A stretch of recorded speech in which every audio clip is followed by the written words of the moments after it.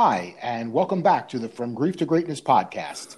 I'm Gerard, and I'm here with Christy and John, and also we have our friend Stu joining us today to share his story. Hi, I'm Christy. Hi, I'm John. Hi, I'm Stu. Okay, well, we're going to have John get things started for us. He's going to give us a quick introduction, and then we're going to get Stu's story started. Go ahead, John. All right, thank you, Gerard. Well, as Gerard said, today we have our first special guest joining the crew. His name is Stu. Gerard and I have known Stu for a long time.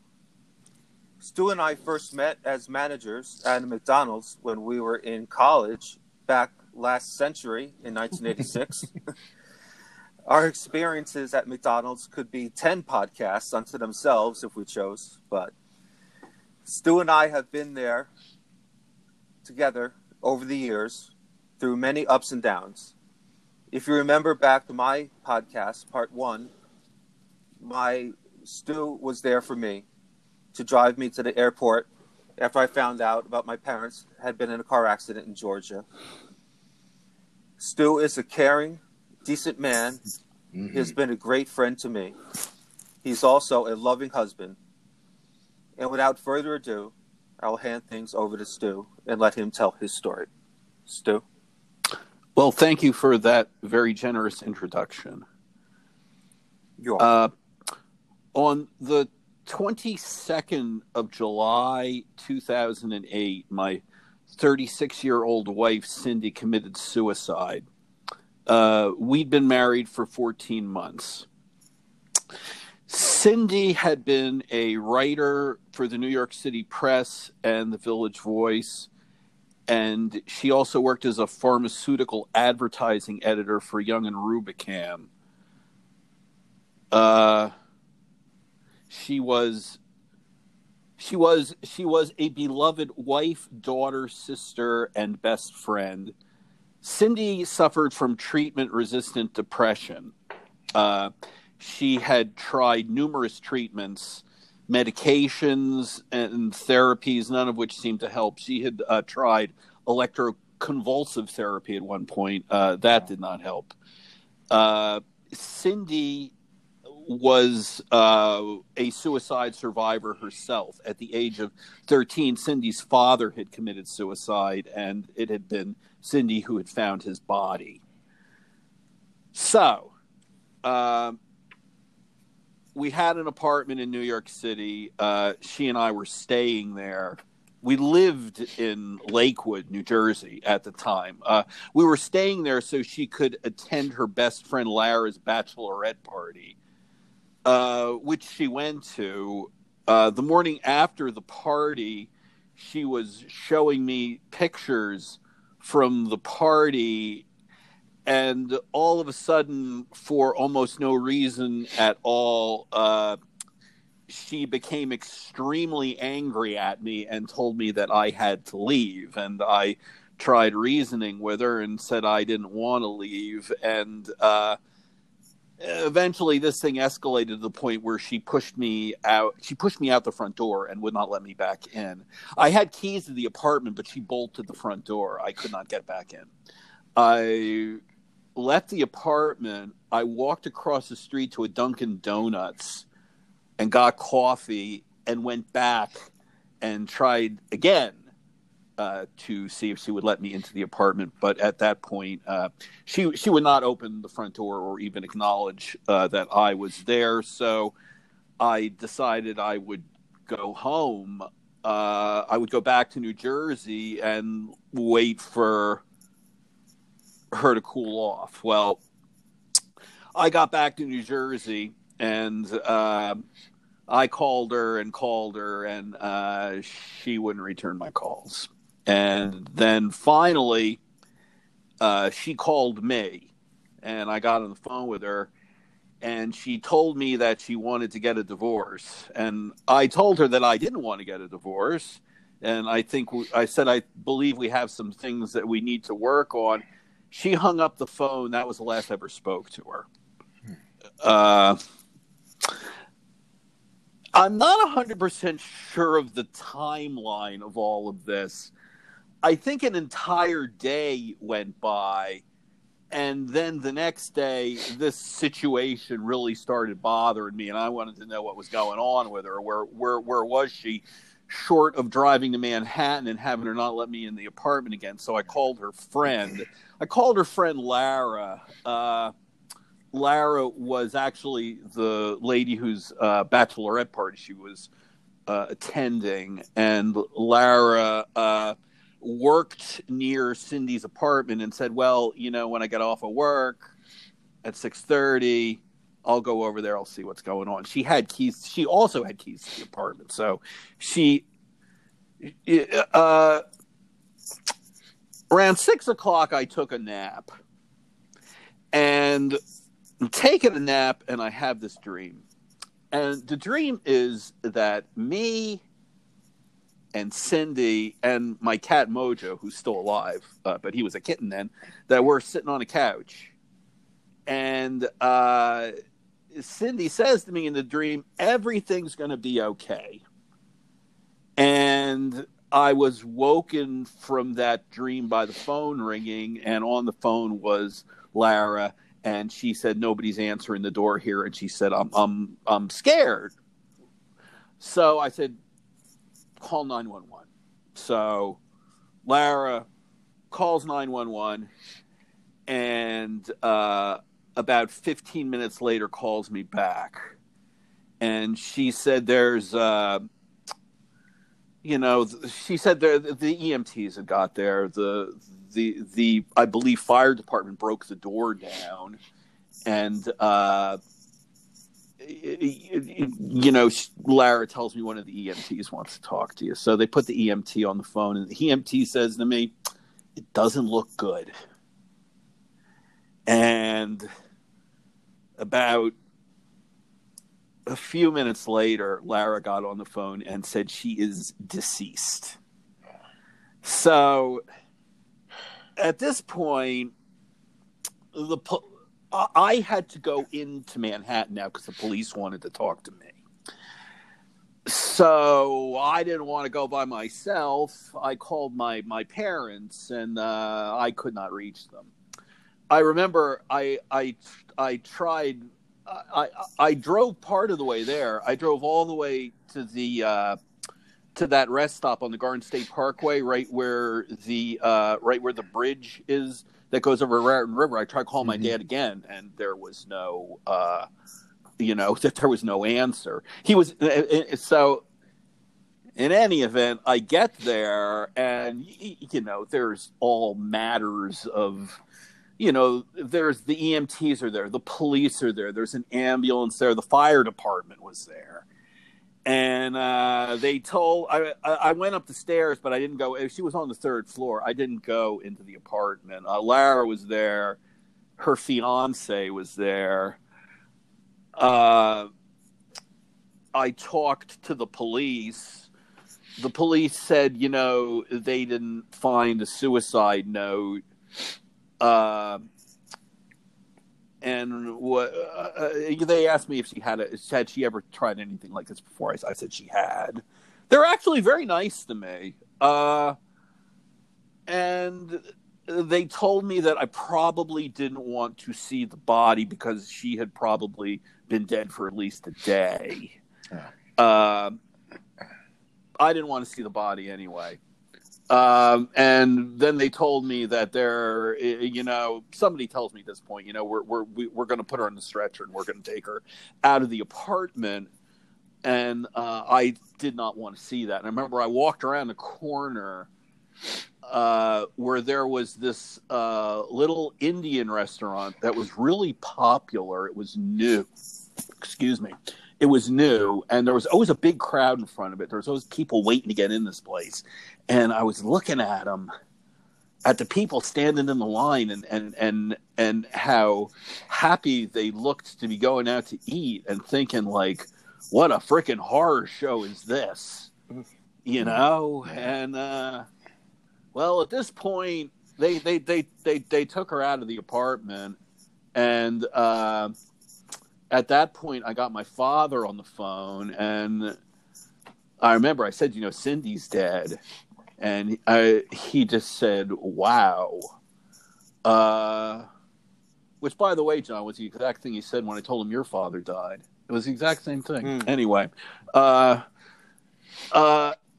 he said, I want to talk to Lara. So I gave the phone to Lara, and I heard him on the phone with Lara. And my father says to Lara, he said, don't let him drive a car.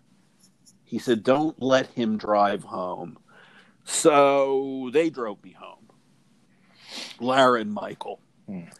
And, on the way home, I'm like, well, I'm going to tell people this happened. I just immediately felt as though I had to do something. I had to tell people this happened. And I called my mother-in-law and told her that her daughter was dead.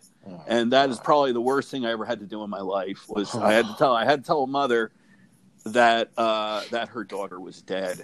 And that was pretty awful. And I can't remember anymore who exactly I called. I remember I called my friend Susan. We eventually, we got to my parents' house, and Lara, her fiance Michael, and me were sitting around in my parents' living room. And I remember around midnight, my friend Susan, who I'd called, showed up. And I always thought one of the nicest things anybody ever did for me. She didn't even know where my father lived. And she showed up in the middle of the night, and I remember she said to me, Stuart, she goes, it can't get much worse than this. And I'm in a lot of ways, look, it was it was a horror show. I've listened to all three on the podcast, and I said, there was no suicide note. She didn't leave a suicide note. There was a blood toxicology that was done, though. And I remember, Gerard, you said that, that when you got to the hospital, they, thought your father could still be viable. He could still survive this. Mm-hmm. And you said, then I don't remember the exact test. You said they did a test, and the test showed that he was so busted up inside, and I could hear how emotional you got. Yeah. That's what I felt like when I read this blood toxicology. Yeah. Well, she took every pill in the pill cabinet. Wow. Oh my gosh. And so, wow. Good. Here, at this point, my life is a horror show. Mm-hmm. I had never envisioned suffering like this. And I remember I would wake up at night, and I felt like I felt like I was being stabbed with knives. Mm-hmm. And I realized I was 41 when this happened. Something like that. I was 41, I was 42. I'm not exactly sure how old I was. I was still pretty young. And I remember thinking to myself, I understand now why, when you see the elderly and one spouse dies and the other one dies, because this could kill you. Sure. The volume of pain, that this could kill somebody. And I had this. I remember right around the time she died, I had this dream in my apartment in Lakewood. I dreamt. I woke up, and this is the dream. I woke up, and she's right there in bed next to me, and I was like, "Oh my God!" I was like, "You're still alive. She's still alive." And I'm gonna go now into the living room. And I'm going to call everybody, and I'm going to tell them that she's still alive. And so we get out of the bedroom, and we walk into the living room. She says, "Wait a second, I have to go to the bathroom." And I go into the living room, and she doesn't come into the living room. So I look for her in the bathroom, and she's not in there. She's gone. Yeah. And so, you know, I you know, it's like something like this, it happens to you, and like, what do people do for you? Mm-hmm. You know, I mean, what are they supposed to do for you? I don't know. I went to a doctor, and the doctor gave me Xanax, which, by the way, did absolutely nothing for me. I don't even understand why anyone takes this stuff. It just made me tired. It just made me tired. Just made you tired, yeah. Yeah. It just I just felt like now I'm like really miserable, but there's like I'm in this weird malaise from taking Xanax. You know, no help at all. It's kind of like you have a hangover all day. I did not get the Xanax, so I went into therapy, and I don't know how I lucked into this, because I had been to therapy before, and I just lucked into. I found like this woman is one of the most amazing people I ever met in my life. The therapist, her name, Judy. And I remember I said to her, like in the first session, I said, you know, is this going to get better? And she said, absolutely. You know, she said this will get better, and it did.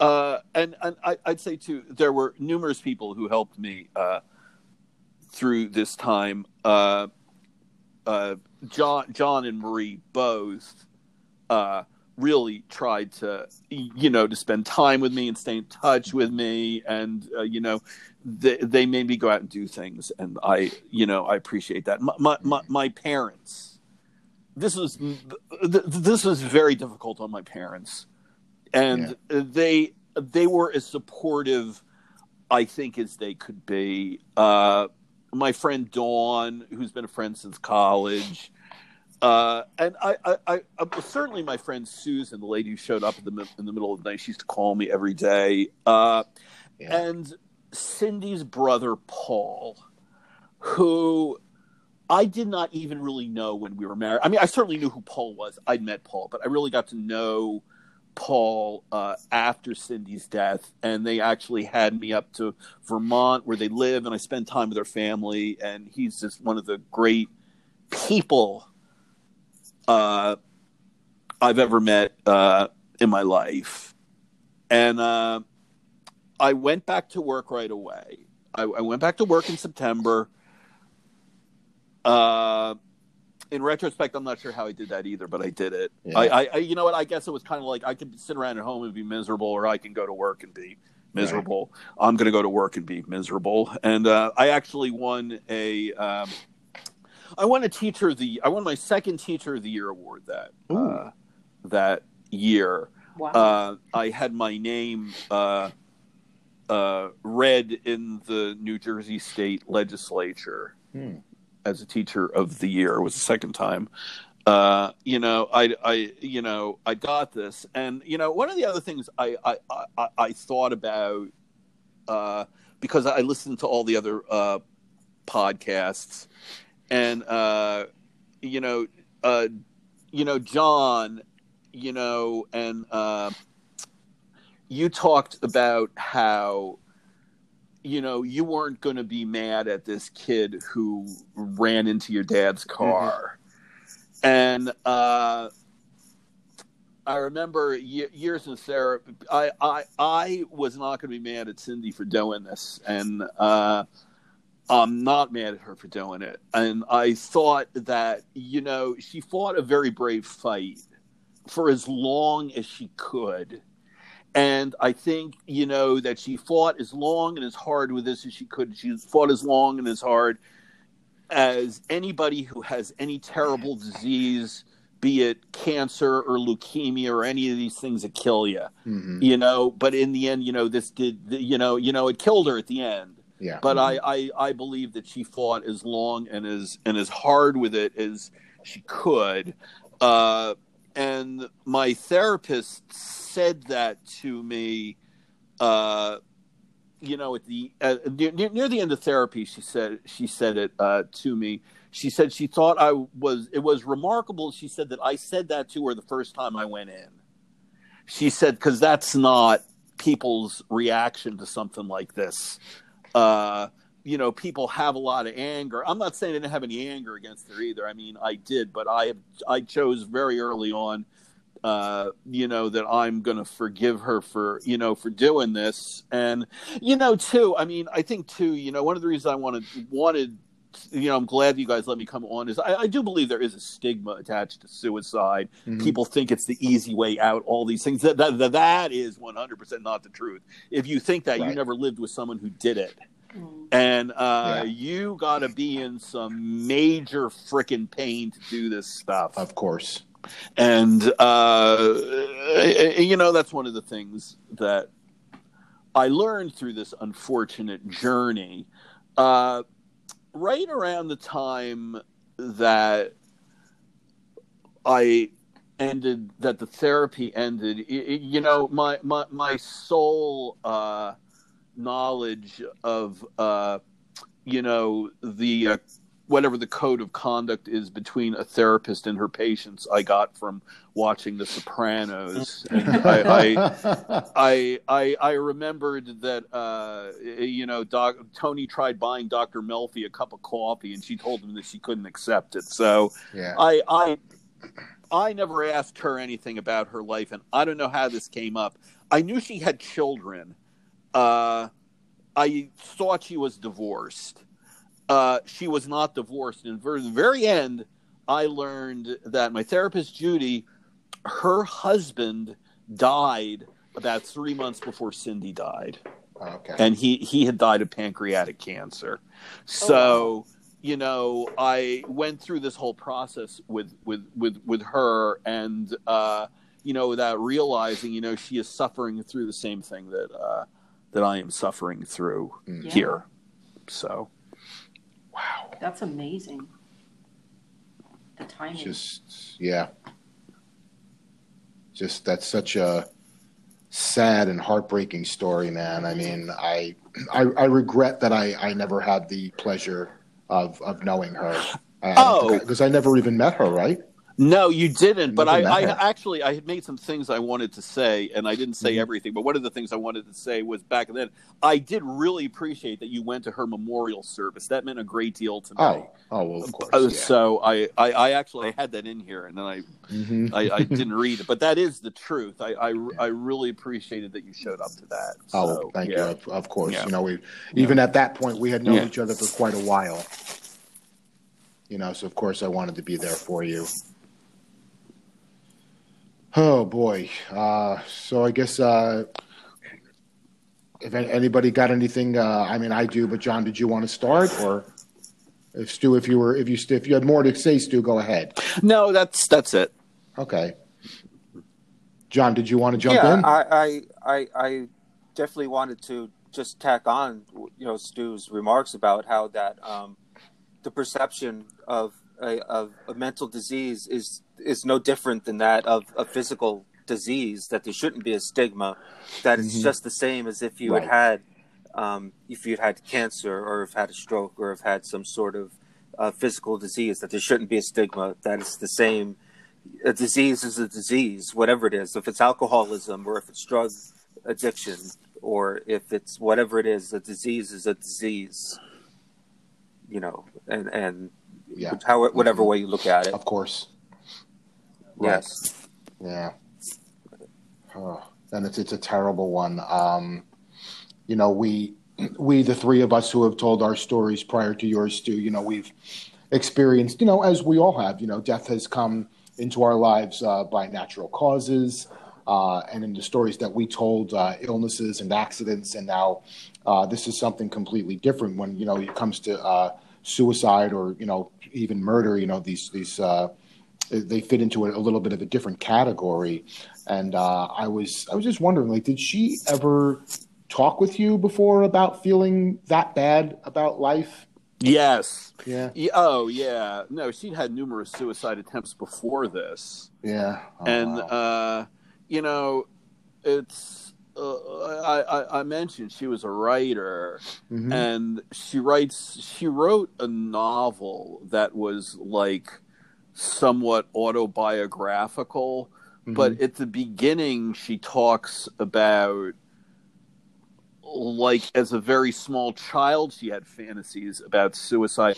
Her father Wow. committed suicide, Mm-hmm. and Yeah. her uncle committed suicide. Her mother's brother committed suicide. Mm-hmm. It's Wow. Look, I don't have a chart here, but I've read about this. If you have a parent who did it, if somebody in your family did it, the odds of you doing it go way, way up. Yes, For I was just sure. thinking that. Yeah.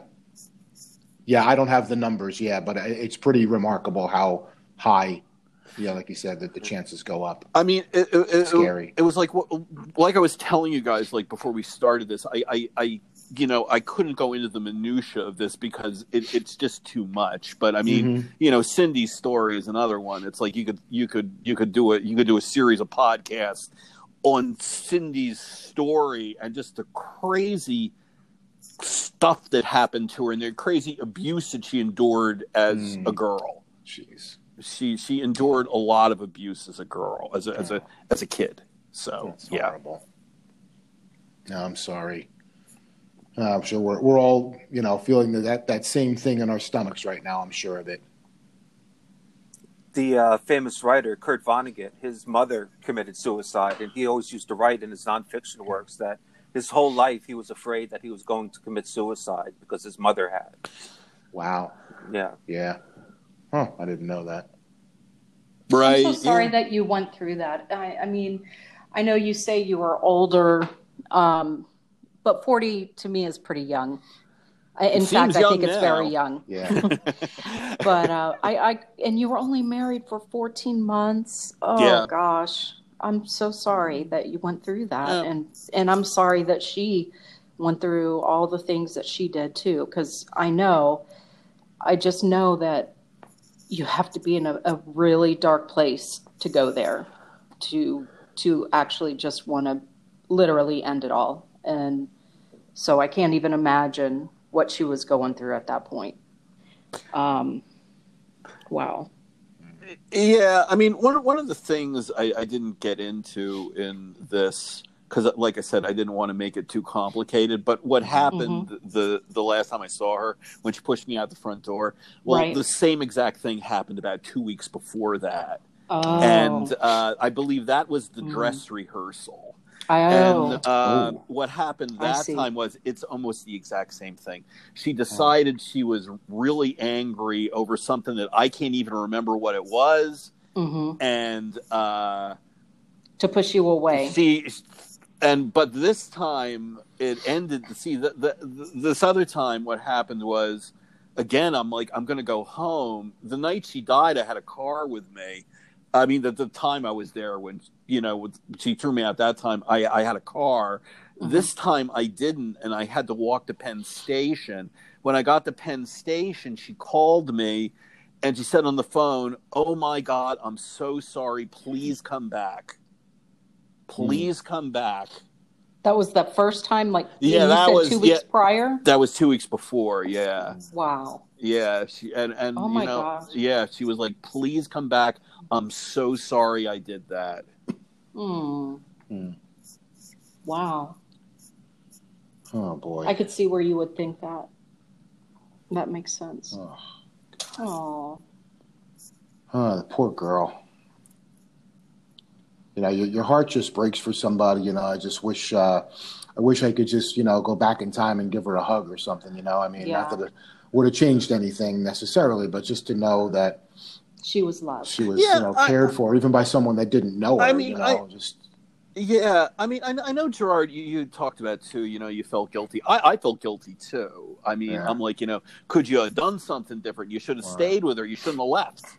Yeah. Well, let me tell you something. None of this was easy on me either. This No. is not easy on me. That No, was one it's of the not. reasons. That was one of the reasons I left the apartment that day. Was I'm like just done with this for a little while. Yeah. I don't blame you. Yeah. You need some time to cool off, and I felt guilty about that. Right. I do not feel guilty about that now, but Good. at the time Good, I you shouldn't. did. Yeah. And at the time, I felt, if you could have done something, you shouldn't have left her. She wouldn't let you in, though. So. No, she wouldn't let me in. Yeah. The whole thing, there's nothing, eventually Right. one of the things that Judy told me was, she said, you know what, if somebody wants to kill themselves badly enough, eventually they're going to do it. Right. That's true. Mm-hmm. So yeah, but I mean, I understood what you were saying when you felt guilty about, what happened to your parents. I mean, what could you have done about that? There's nothing. But it's not how you think when you're confronted with this stuff. Oh, of course not. Yeah. Because like I said, there's just such a volume of emotion going through you. This is all new territory to you. You don't know Yes. what to do or think. Mm-mm. And sure, some things that really shouldn't be fitting in happen to start falling into place, like feelings of guilt. I could have done something. What else could I have done? Was I a good enough son? Was I a good enough husband? All that kind of stuff. Yeah. Wow.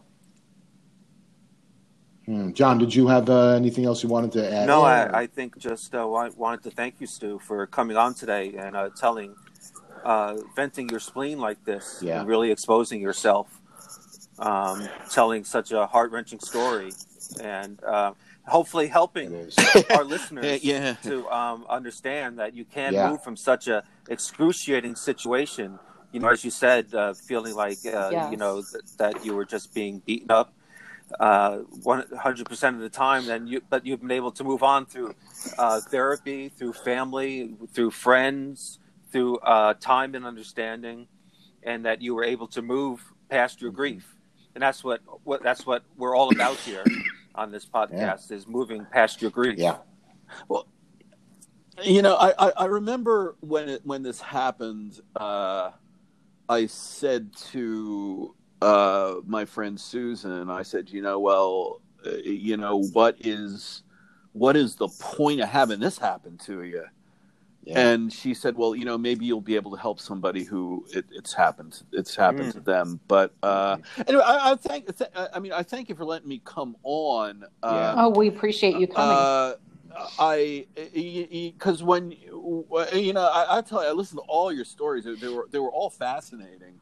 Yeah. And when you brought up the subject, and I said, well, yeah, I could go on. I would want to talk about Cindy, and I started kind of like taking notes on it last night.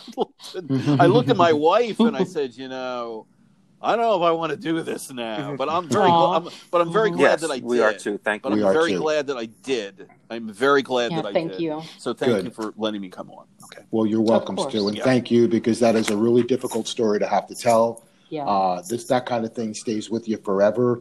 But again, like John said, through all the work you've done, you've moved, with your family and your friends, you've moved past the grief, and that's just another example to our listeners, of someone, working in whatever way they have to in order to get past such a terrible tragedy. And we encourage everyone to do the same. So, Stu, again, thank you for showing the bravery to tell that difficult story. And the From Grief to Greatness crew will be back again soon. And we will be moving into our regular kind of format. And we will probably be having more guests on the show as time goes on. So thank you to our listeners, and we will see you again soon.